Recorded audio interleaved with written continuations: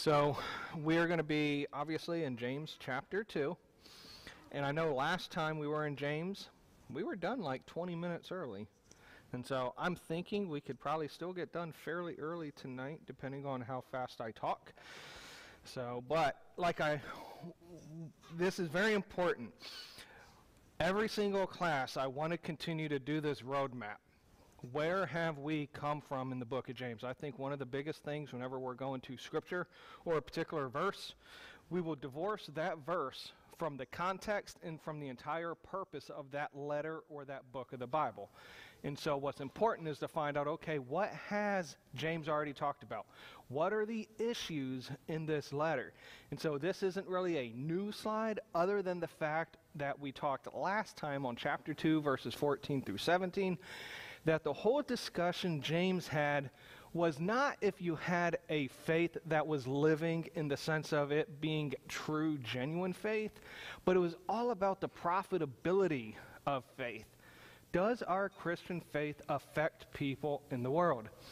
And so, nothing did James talk about short of verse number 18, which he used as a way of illustration. Nothing else has any soteriological insight, information, or emphasis. This is all practical Christian living. Hence the title that I called this series, An Active Faith, living your faith in the midst of trials and temptations. That as a Christian, that even though we may go through times of testing or trials or persecution, that we shouldn't shut ourselves up and become a recluse. We should still be there having an active faith for God, for Christ, so that people can see our good works and glorify our Father in heaven. And so, nothing has anything to do with soteriological emphasis. And the same thing for this evening. And so the biggest thing as far as this roadmap is concerned, this is the background, this is the context. So when we think of the different contexts that are involved, we talked about this a few weeks ago, you're familiar with your immediate context, your surrounding context. Most of the time that's where people stop. We also have to remember that there's what's known as a book context. The book context is simply the book of the Bible. What is the context of that book, of that letter, if you will? So James wrote a letter for a reason. What is the overall context of the letter? Chapter and verses are great for references, but remember, that's man-made. That is not inspired. So if we were to read this without chapters and verses, we'd probably come away with a different understanding in many churches because we're not going to have these breaks. And so they're not natural. So the book context is very important.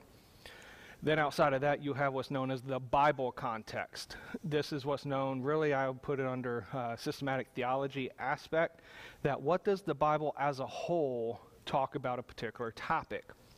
So, tonight we're going to get into the passages in chapter 2, verse number 18 through 26, and basically we're going to be focusing on, in the verse where it says in verse 22, "Seest thou how faith wrought with his works," talking about Abraham, "and by works was faith made perfect." And in verse 24 it says, "Ye see then how that by works a man is justified, and not by faith only." We're really going to be looking at those two verses, looking at this passage as a whole from 18 through 26. But first I want to open it up. I want to ask, what is your understanding of this passage? Could be right, could be wrong, but I'm just curious. I want to see what is everybody's understanding so far. Has anybody studied this, looked at this? I mean, we could talk about what we've heard people say it is, but if you know me, I'm not a big fan of what I heard people say it is. I'm more of that aspect of encouraging us all to be a Berean, and what have we truly studied to understand what it is. And so with that being the case, any thoughts? Anybody that actually has a thought on this passage? Specifically, the aspect of Abraham was justified by works, and that you're justified by works and not faith only. So, any thoughts? Not to go wrong, the aspect of it is justified and it's not strictly salvation. So there's a difference between being justified and salvation. Okay, so like we were talking about before, you have what's known as positional justification and practical justification. You have an aspect of we are positionally justified, made righteous, if you will, positionally by our faith in Christ. And that's what puts us in the family of God. But then you have what's known as practical justification that a lot of people use. Practical justification means if you're doing something, you're justifying yourself in the fact that you truly believe what you're doing, if you will. And so there's different aspects, okay? Anybody else? It's a progressive thing. Okay. I always kind of thought, heard the same thing, once you get saved, Mm-hmm. there is a progressive side to that, where we do things. Mm-hmm. I think that is a fruit, Okay. if you will. But that would fall into sanctification, right? Well, are you talking about more about that growing and becoming more like Christ aspect? That's Yeah. And the longer you're in it, Mm-hmm. the longer you are saved, then we are changed. Right. And we do things, and not that qualifies our Right. salvation, but it's more like a fruit of it, so to speak. Okay, which has a big role as far as discipleship's concerned. For if I just got saved today, but I had nobody tell me what it looks like to, what it means to look like Christ, and what sin is a sin, and things I need to shed. Yes, the Holy Spirit could be inside of me trying to convict me of certain things, but as a new believer, I might not be able to discern what's my mind, what's my conscience, what's the spirit, So there's a newness to this as well. And so like you were saying, Bill, this progressive growth of sanctification and the fact of becoming more like Christ as we go through this life. A lot of times we'll read Ephesians 2:8-9 where it says, by grace are you saved through faith. It's a gift of God, not of works, lest any man should boast. But then we stop there. But Paul goes on to say, for we are his workmanship created in Christ Jesus unto good works that he has prepared beforehand that we should walk in them.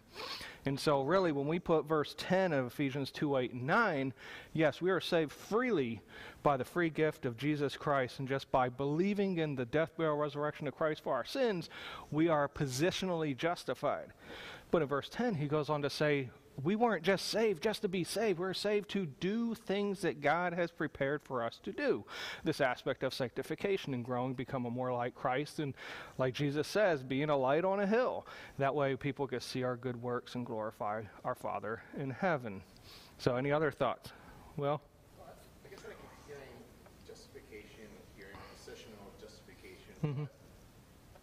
Are we saying then that positional justification is salvation? Because it seems like the Bible already uses the word salvation of being saved.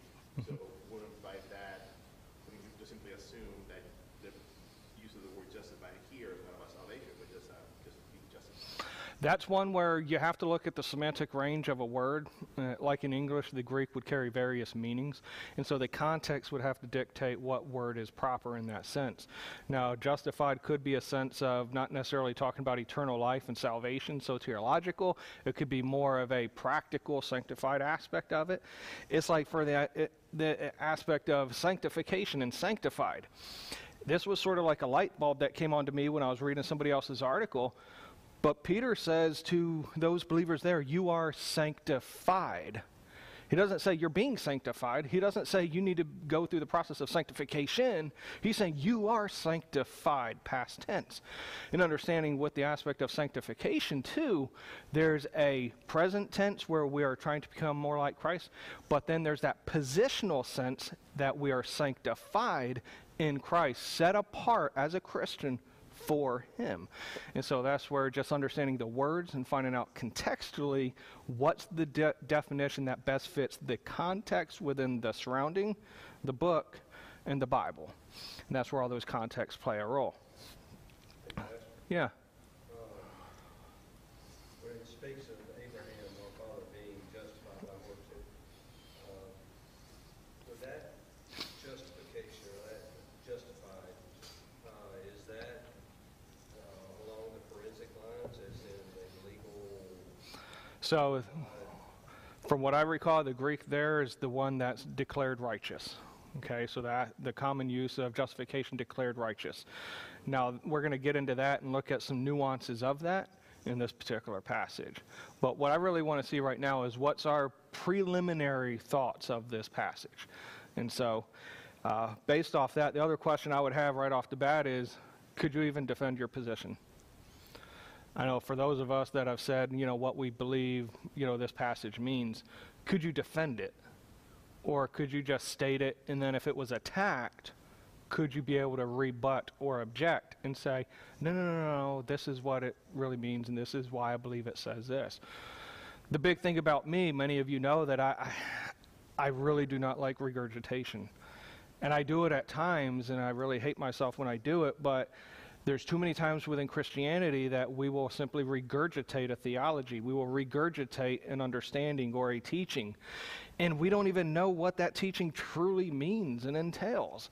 And so rather than actually reading the scriptures and trying to have the Holy Spirit illuminate the text, we're merely regurgitating what somebody says. A lot of time, if you ask somebody this passage or any other passage, most often people will say, oh, well, Dr. So-and-so says this. Very few people will say, oh, well, James chapter 2 says this, and it's, you can look at Romans chapter 4, and most of the time they'll refer to authority. They'll refer to a person, a teacher, a preacher, whatever the case is. And I would just encourage us all to be cautious with doing that. Now, it's great to understand and learn from teachers and preachers, but like I try to tell all of us regularly, don't just take my word for things. Go behind and study these things out to see whether they are so. Acts 17:11, be that Berean. Because at the end of the day, you're going to give an account for what you believe and why you did things, not me. I'm going to give an account for what I believe and what I do. And so we got to make sure that what we're believing and what we're teaching and telling other people, that we actually looked into it. And we go to the judgment seat of Christ and be like, Jesus, I'm sorry, this is just what I heard throughout time, and for 40 years I've said this, and it was completely wrong. And Jesus is like, well, how much did you spend reading into that passage in that letter? Oh, Jesus, I just took Dr. So-and-so's word for it. I wrote that letter for you, too. You didn't even take time to read my letter. You see what I mean? The aspect, the emphasis on reading the scriptures ourselves. So, with that being the case, let's get into tonight. James chapter 2, verses 18 through 20. We're going to break this off in little chunks. James writes, yea, a man may say, thou hast faith, and I have works. Show me thy faith without thy works, and I will show thee my faith by my works. Thou believest that there is one God, thou doest well. The devils also believe and tremble. But wilt thou know, O vain man, that faith without works is dead? And so there's that phrase again. There's this phrase of faith without works is dead. We talked a little bit about it, I think, last time. We're going to cover this at the end again as well. Remember what he just said in verse 16. At the end of verse 16, it says, if you give them not the things which are needful to the body, what doth it profit? What does our faith profit if we're not actively using our faith in the community?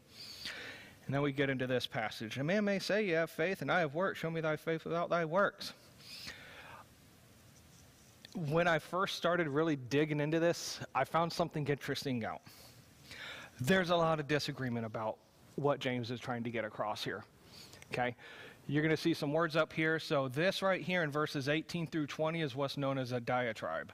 A diatribe is a rhetorical device. Basically, it's inserting a hypothetical argument or a hypothetical objection and objector to make a case. And so here, James is inserting this rhetorical device to have this sort of side conversation inside of his conversation to make a point across. What's known as the interlocutor, that's basically somebody in the middle of a discourse. So in this case, in verses 18 through 20, we're figuring out, okay, James is writing the letter, he's talking, but then he brings in this diatribe. That diatribe is being spoken by somebody who is the interlocutor. And so what we find out is there's a wide disagreement as far as who this objector is, if the objector is actually agreeing with John or trying to object John. There's quite a big disagreement as far as when James stops speaking and starts again, and when the objector speaks. And then there's a big disagreement as far as where quotations should be. Now I want to show you some things. Now if you have the King James Version translation, you will realize in your book there are no quotations. There are no quotations. But if you were to read a few other translations, there are quotation marks in there. You can see the New American Standard puts essentially all of verse 18 as one quotation. as one statement. The ESV only has that first part, which leads to James picking up the dialogue when he says, show me your faith. And so here you can see how with the New American Standard, it looks like the objector is saying all those things. But here on the ESV, it looks like only the objector is saying one thing, and then James is saying some others. What we have to understand are quotation marks are man-made in Scripture. Quotation marks are added by the editors and the translators of Bible translations.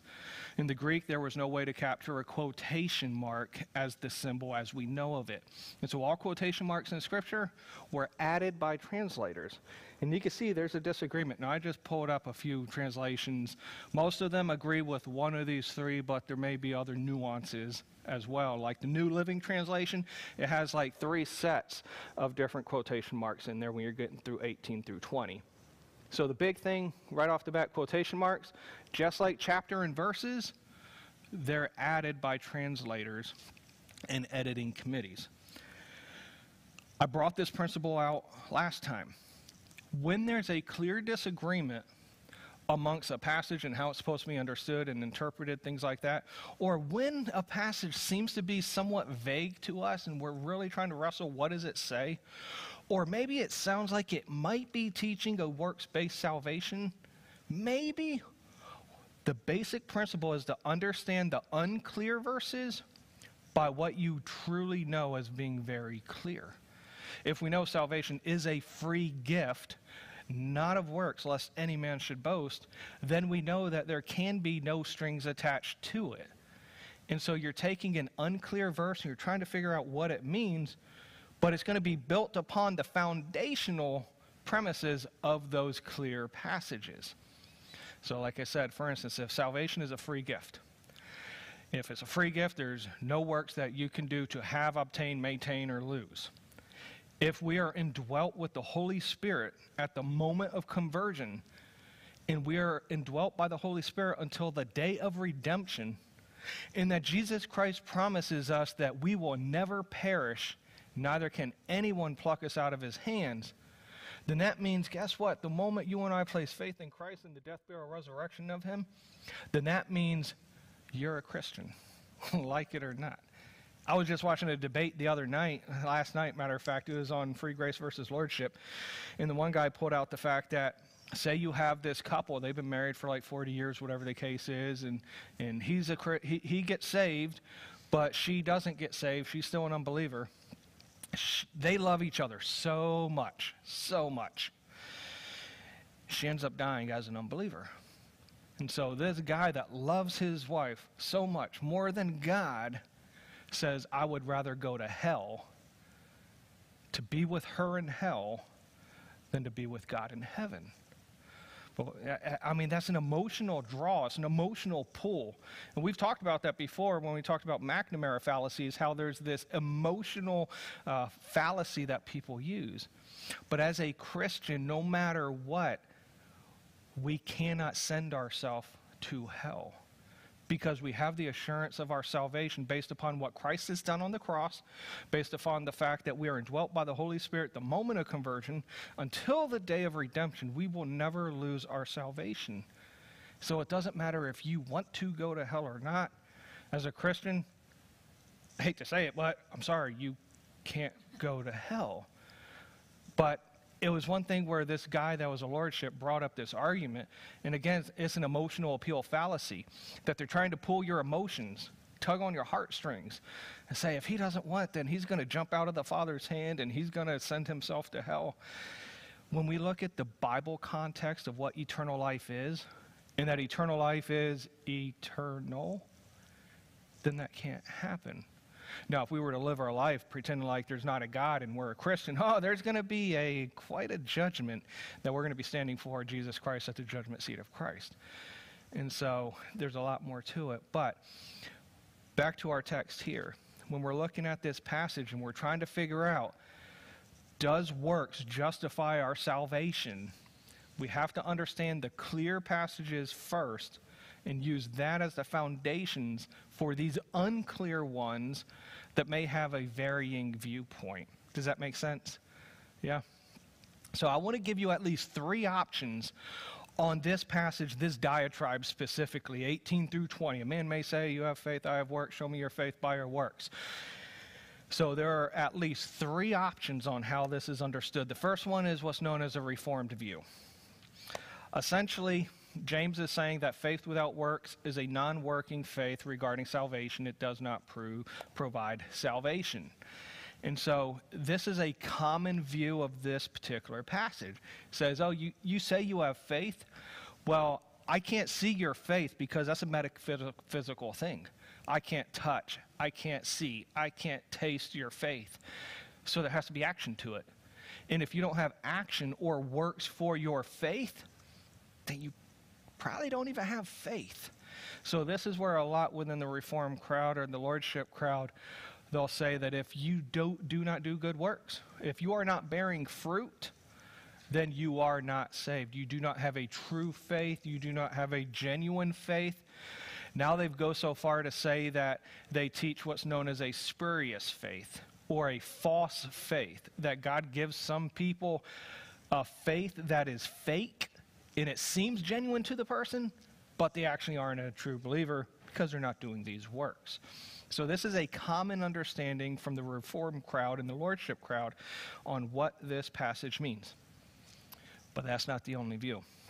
Remember a few weeks back we talked about why is the Reformed view so popular today? And we talked about what's known as the bandwagon fallacy. We've heard the term before, oh, you're an Alabama fan, oh, you're just jumping on the bandwagon because they won like 28 trophies or whatever, championships. That's essentially what bandwagon, you're just joining something because everybody else enjoys it and does it. That's what's happening with Reformed theology, and Pastor Ken talked a little bit about it this morning as well. When you look at all the universities, the colleges, and the seminaries, they're almost all Reformed. Most of them are Reformed. And when you have most of your universities with Reformed theology, guess what type of preachers you're going to get? Reformed preachers. And so there's a lot that I had to actually get rid of when I went to Liberty. They weren't totally Reformed at that time or pushing it real hard, but you have others like the Master's Seminary with MacArthur out there, totally Reformed, totally covenant theology. And so there are more views to what James is saying. The thing about this view, again, when we looked at that original roadmap, where did we come from in the letter of James? Nothing that James talked about was soteriological. Nothing had to do with eternal life. It all had to do with living your faith actively, practical Christian living. So it would make no sense here, again, we talked about this, for James to question the validity or the genuineness of their salvation. It would not make sense contextually within this letter. The only thing James is questioning at this point, we see in verse 14 and verse 16, is your faith profiting anybody? That's what James is questioning. Not whether they have it, but is it helping anybody? And we looked at it last time that our faith should profit at least 2 groups. Number one, it should profit us. It should profit us so that we are becoming more like Christ, and then Jesus promises us rewards at the Bema seat or the judgment seat of Christ, and it should profit other people as well. That our faith should be outward to be able to minister to people, help people when they're in need, things like that. And so what James is talking about is the profitability of their faith, not the genuineness of it. But yet, sadly, this is the more often understood view because, again, the seminaries, the teachers, the preachers, and everybody else are coming from the Reformed viewpoint. There's a second view out there. This I've called the vindication view. This is what many people that, if you don't hold to Lordship or Reformed theology, you will typically hold to this view. Basically, with this vindication view, they will say, there's the argument that, okay, when we're looking at quotation marks, they're looking at the fact that the objector is objecting, saying, okay, you have faith and I have works. But then James replies to the objector and saying, okay, show me your faith without your works, and I'll show you my faith by my works. Again, it goes back to the aspect that faith is metaphysical. If you say you believe a parachute will save you from falling 30,000 feet out of a jump of an airplane, That's a metaphysical thing. But once you put that parachute on and you jump out of the airplane, now you've just proven that you truly believed what you said you believed. Because faith is metaphysical. Now when you're actually doing an action or doing a work, now you can actually see that, yes, you do believe what you said you believed. And so this is a vindication view. Like I said, a belief cannot be seen alone. It has to be acted upon.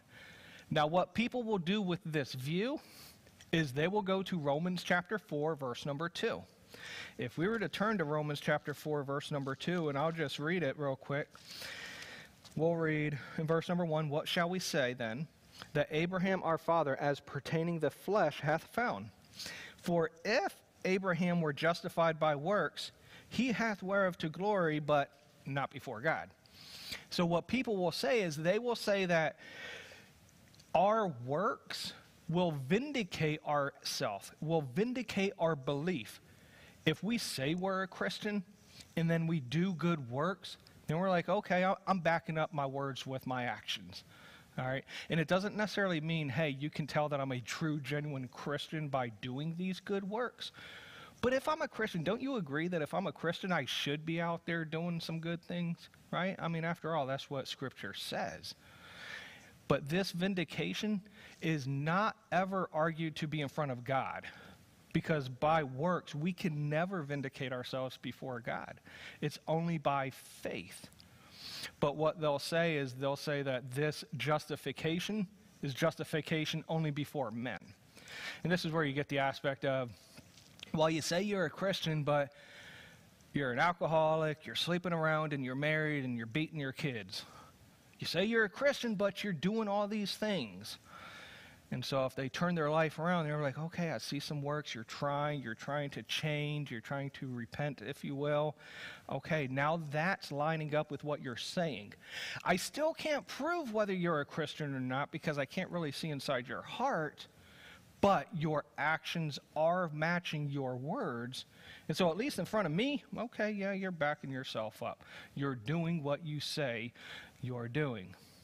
And so that's what most people, if you don't have a lordship view or a reformed view, if you don't look at this passage and say, oh, this proves that I'm a genuine Christian if I do these good works, if you don't take that view, this is the view you most likely take.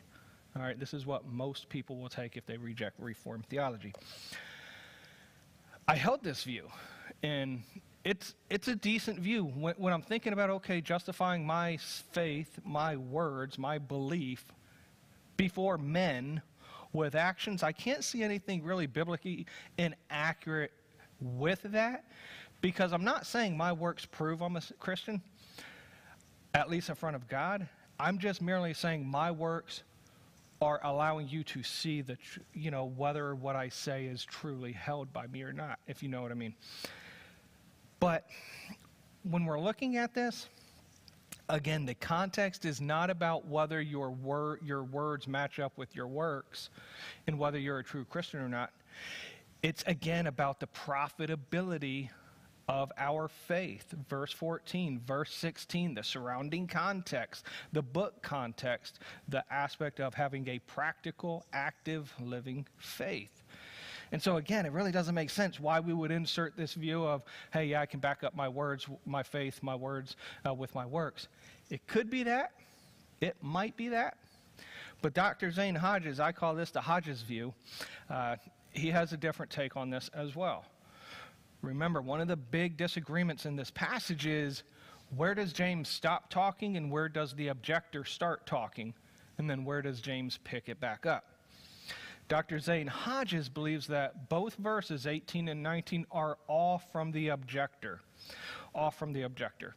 Now, what he's going to say is, because again, when we're looking at this in the surrounding context, James just got done rebuking them for not living their faith actively and for not allowing their faith to profit other people.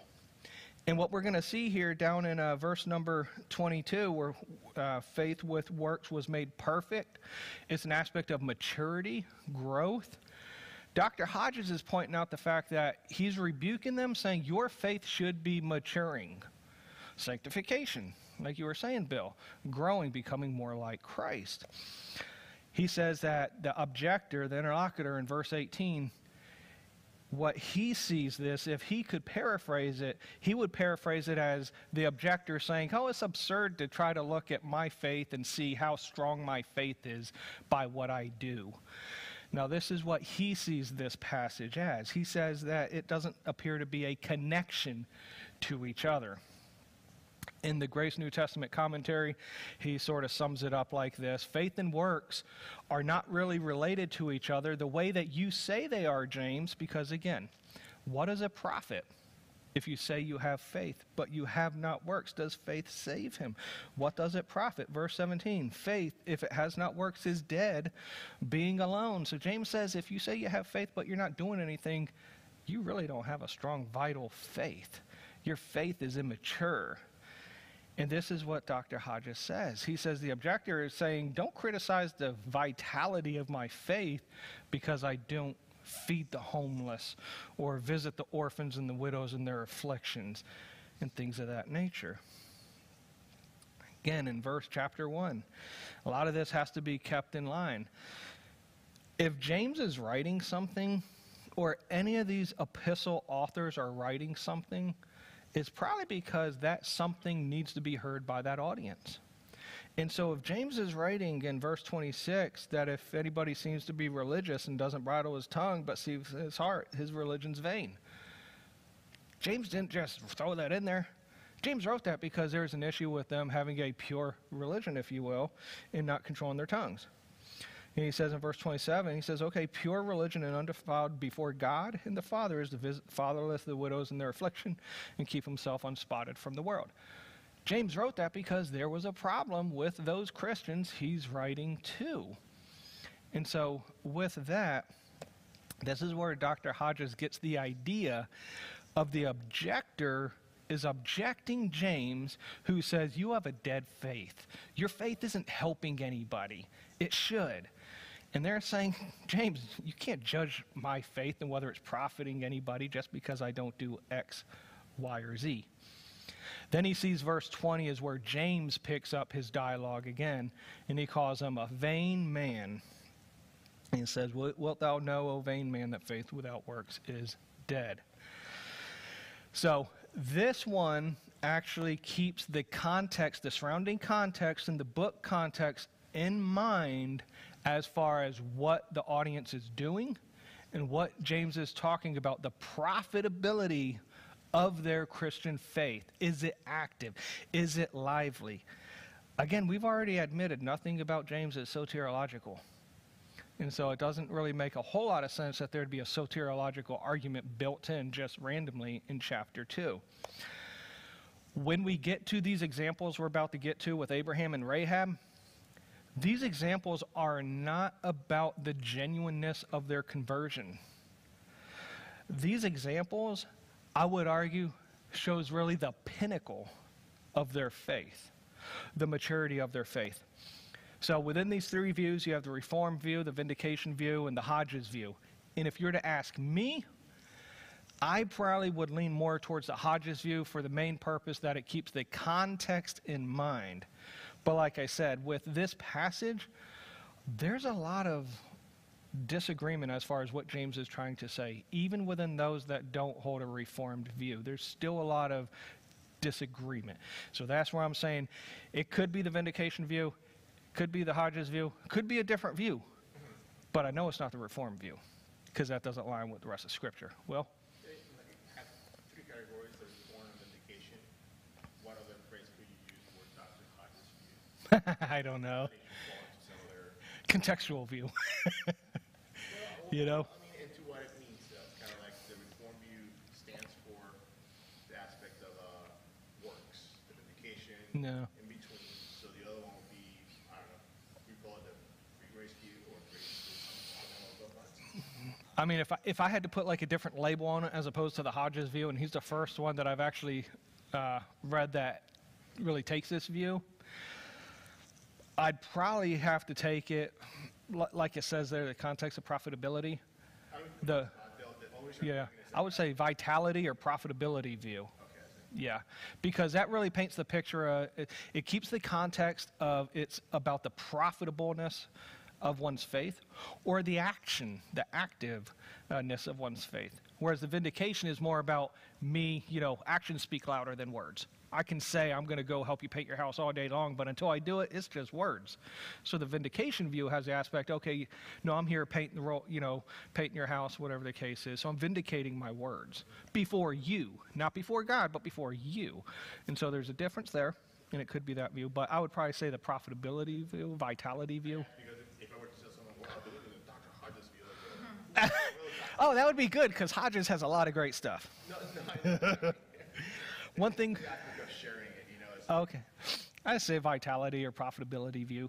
But with these, we have to remember, again, eternal life is a free gift. We have eternal life the moment we believe.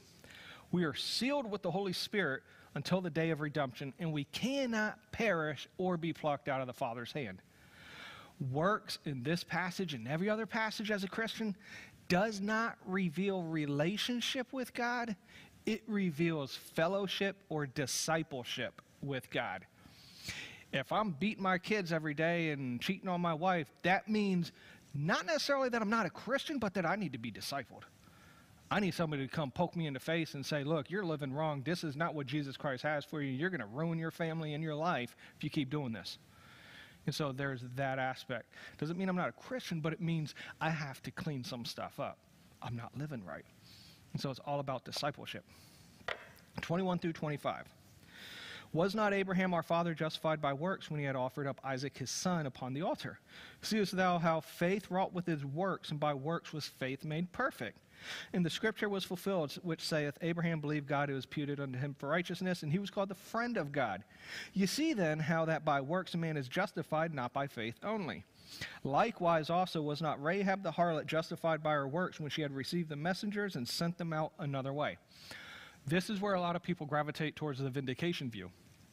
You see, Abraham, he's father of faith. He said he believed in God, and he took this magnificent action.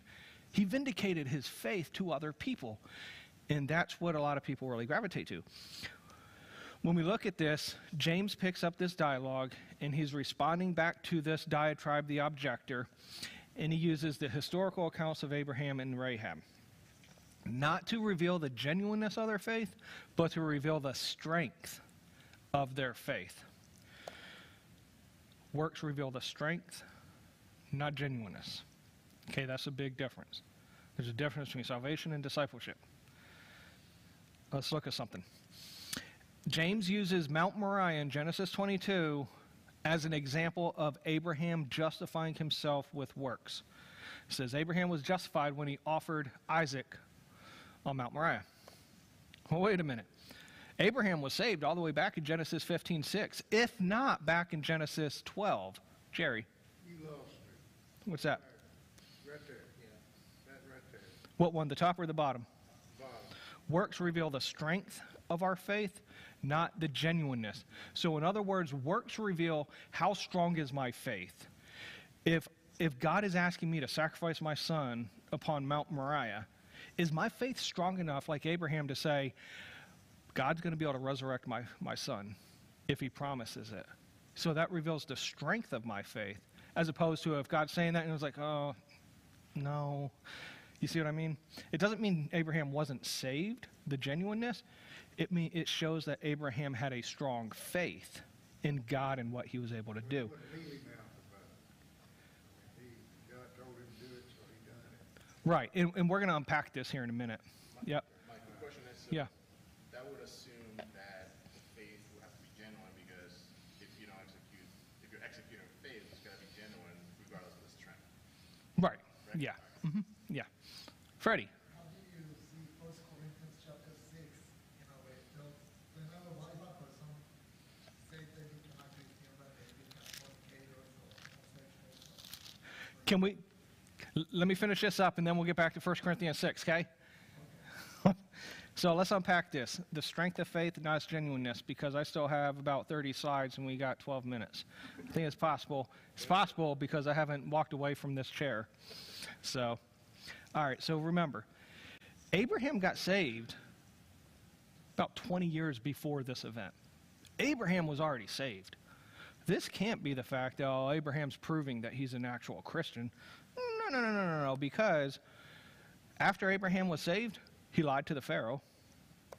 He had this carnal plan of having a child with Hagar, who was Ishmael. Oh, and then again, he didn't learn the first time. He lied to Abimelech about Sarah being his wife.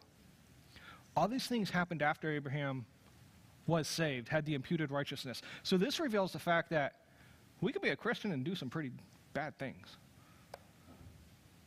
My question is, why does James use this illustration of Abraham, of Mount Moriah? Why couldn't God have used Abraham when he rescued Lot in Genesis 14 when Lot was captured? Or what about Abraham having faith in God's promise of having Isaac? What about when Abraham petitioned on behalf of the people as far as God sparing Sodom and Gomorrah, and then had some angels go in to save and pull Lot out? Why did God choose to use the Mount Moriah? Because to me, the Mount Moriah was the pinnacle of Abraham's faith. Mount Moriah clearly revealed how strong Abraham's faith was. That's why it is in the Hall of Faith in Hebrews 11. And based off that, we're told that he's called a friend of God. Matter of fact, we see it in 2 Chronicles and Isaiah 41 that even in the Old Testament, he is called the friend of God. He was not called a friend of God, as far as we know, according to Scripture, when he left earth, when God said, pick up and go. And by faith, he went. We're not told he was called a friend of God there, or when he believed God's promises of the covenant, or when he believed in Isaac's birth. We were told, according to James, that it was Mount Moriah when he was called the friend of God. It's interesting. Friendship doesn't reveal the position in of the family, but the depth of fellowship. And again, it's like salvation and discipleship. So many times those are conflated. We think to be a disciple is the same thing as being a Christian. No. You can't be a disciple without being a Christian, but you can be a Christian without being a disciple. Because being a disciple just means you're trying to live and learn of Christ and like Christ. The strength of Abraham's faith was seen in his works. It profited two groups. Profited himself, and it profited other people. Jesus Christ says, you are my friends if you do whatsoever I command you. So if we are vocal about our faith, people know we're Christians, and then we're doing some good things, okay, yes, we can vindicate our words by our actions, but then people can see us and be like, okay, he says he loves God, and he's doing all these things in the name of God. Yeah, he is a friend of God. And so our actions of our faith can bless other people and profit us as well. What's also interesting is in this same book, James calls these same Christians, he doesn't say there are some adulterers. He says, ye, adulterers and adulteresses. He calls them adulterers. Obviously, this is speaking spiritually, in the fact that they love the world more than God. So it is possible for a Christian to unfortunately do this. When we look at this, it does somewhat seem to support the Hodges view or the vitality profitability view that James is rebuking them of their profitability of their faith, and them saying, oh, you can't judge how vital how lively my faith is by what I do or don't do. It somewhat aligns with that. Then it also reveals that a Christian can be an enemy of God. So many times people see the word enemy and think that a Christian can't be an enemy. Oh, he says it right there. A Christian can be an enemy, and all that simply means is we're in opposition with God. If God tells us to go left and we go right, guess what? We're in opposition to the will of God. So we can be at enmity with God. So that's why it's so important to grow and to mature and to build upon our faith. The justification by works reveals the strength and maturity. Now, when we get to Rahab, Rahab's works, again, reveals her faith, the level of her faith in God also. Because what happened with the story of Rahab in Joshua chapter 2, I believe it is. She received the spies. She already knew about God. She was already believing in God and that God's judgment was coming. She did not believe in the protection of Jericho or the guards or the king or anybody else. She believed in the protection of God. She believed in the spies keeping their word. She had a level of faith that she was able to take action with it. If she didn't have a mature, strong faith, she may have been like, okay, what time are you guys leaving? Coming here, 7? Okay, I'm going to leave at 6. And then she get herself out. No, what happened? The spy said, leave this red scarlet cord out your window. And when we see it, we're going to make sure that that room is not destroyed. Those people aren't destroyed. So what happens? She stays there, brings her family in there, and they're spared. She didn't take it upon herself to leave. Her level of faith was strong enough that she said, you know what? God told me to wait. I'm going to wait. Her faith profited two groups: herself, protection; others, spies. And then finally, we get to verse 26. James sums it up: for as body without the spirit is dead, so faith without works is dead also.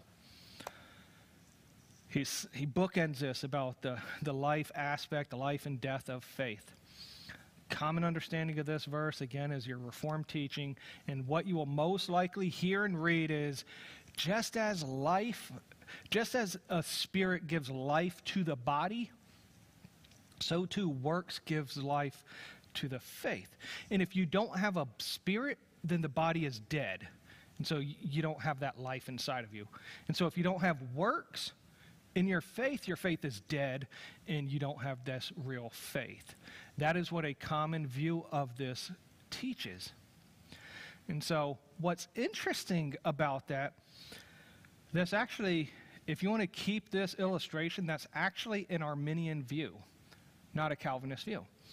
Arminians teach that you can be saved and then lose your salvation.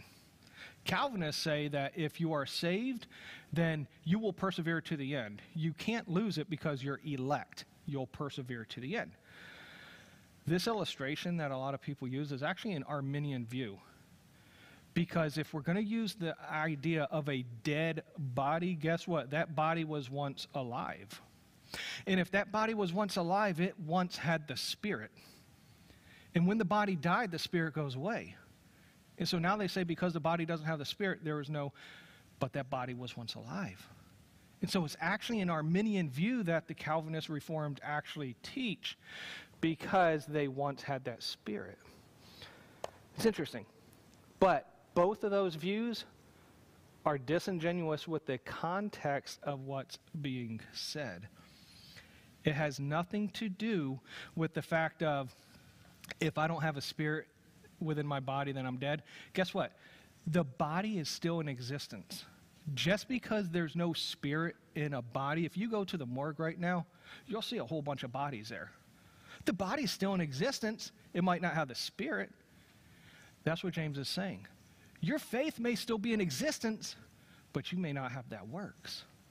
You have to have the activity of your works to go ahead and profit other people. So when he's drawing this out, the dead body and the spirit, he's saying the body is still there in existence. You can see the body, you can touch the body, but it has no life in it. There's no activity. You can have your genuine faith, but there's no activity with it. The body's not being profited by the spirit. Your faith isn't being profited by the works. You see how that fits a lot better with all this? So in essence, James is summing up this diatribe with the illustration that just as the spirit reveals vitality and profitability, so do the works. Again, like I said, it's not that the body doesn't exist, but that the body can't be profitable. And so in other words, faith can't be profitable without our works. Again, it's all bookend. What does it profit? Though man say he has faith and have not works. So this passage in 18 through 26, again, when we get to these passages that seem somewhat unclear and we're really wrestling, I have no idea what God is saying, we have to take what we truly know is very clear to us and see if that sheds light into those very unclear passages. When we're looking at this objector, When the objector says that their faith is inactive, it doesn't reveal, the objector is saying it doesn't reveal the inactivity of their faith, but James is saying it does according to the Hodges view or the profitability view. Now, we could look at the vindication view again, but yeah, that could be possible. The examples of Abraham and Rahab are not examples of them having genuineness of faith and proving themselves. If anything, it was the pinnacle of their faith. Because when we get to the verse in Abraham, in verse 22, he says, "Did you see how works with his faith was made perfect?" Complete, mature is what it means. And so the level of our faith is going to be dictated on the works that we do because of our faith. And then the role of works in a Christian's life is not a litmus test on whether or not you and I are saved and truly a Christian. They are actually the works that we do for profiting other people, our community, and ourselves as well. And so if you're asking me, James chapter 2, verses 14 through 26, what do these passages mean? It's all about what does it profit? Though a man say he has faith and not works, can faith save him? And when we looked at that, we looked at that word save. That word save has various definitions. It could mean eternal life or eternal hell, and I don't believe that's what it is. It can mean that physical destruction or judgment. And when we looked at that time, there is an aspect of judgment seat of Christ that it can save a believer from being rebuked at the judgment seat of Christ, loss of rewards, which is what a lot of Bible verses talk about as well. And so that's that, James 2, 14 through 26. That's my thoughts, my studies on it. Like I said, next week we might have a sit down and just really go over all this together as a whole, bring thoughts, ideas, discussions, whatever the case is. I do want to go ahead and close a word of prayer, and then we'll look at what Freddie is talking about back there. So let us pray. God, I thank you for this evening again, and just for preserving this letter that James had written to the Christians. I thank you, Lord, that our salvation is predicated on what you do and what you have done, and not anything by what I must try to do. Thank you for the surety of our salvation, Lord, which is only in you. God, I pray that you would just allow us to reflect upon this and see how vital is our faith, how mature is our faith, and have we reached the pinnacle of doing things because of our faith. If not, Lord, I pray you just allow us to continue to grow in sanctification and to get closer to you. We ask all this in Jesus' name. Amen and amen.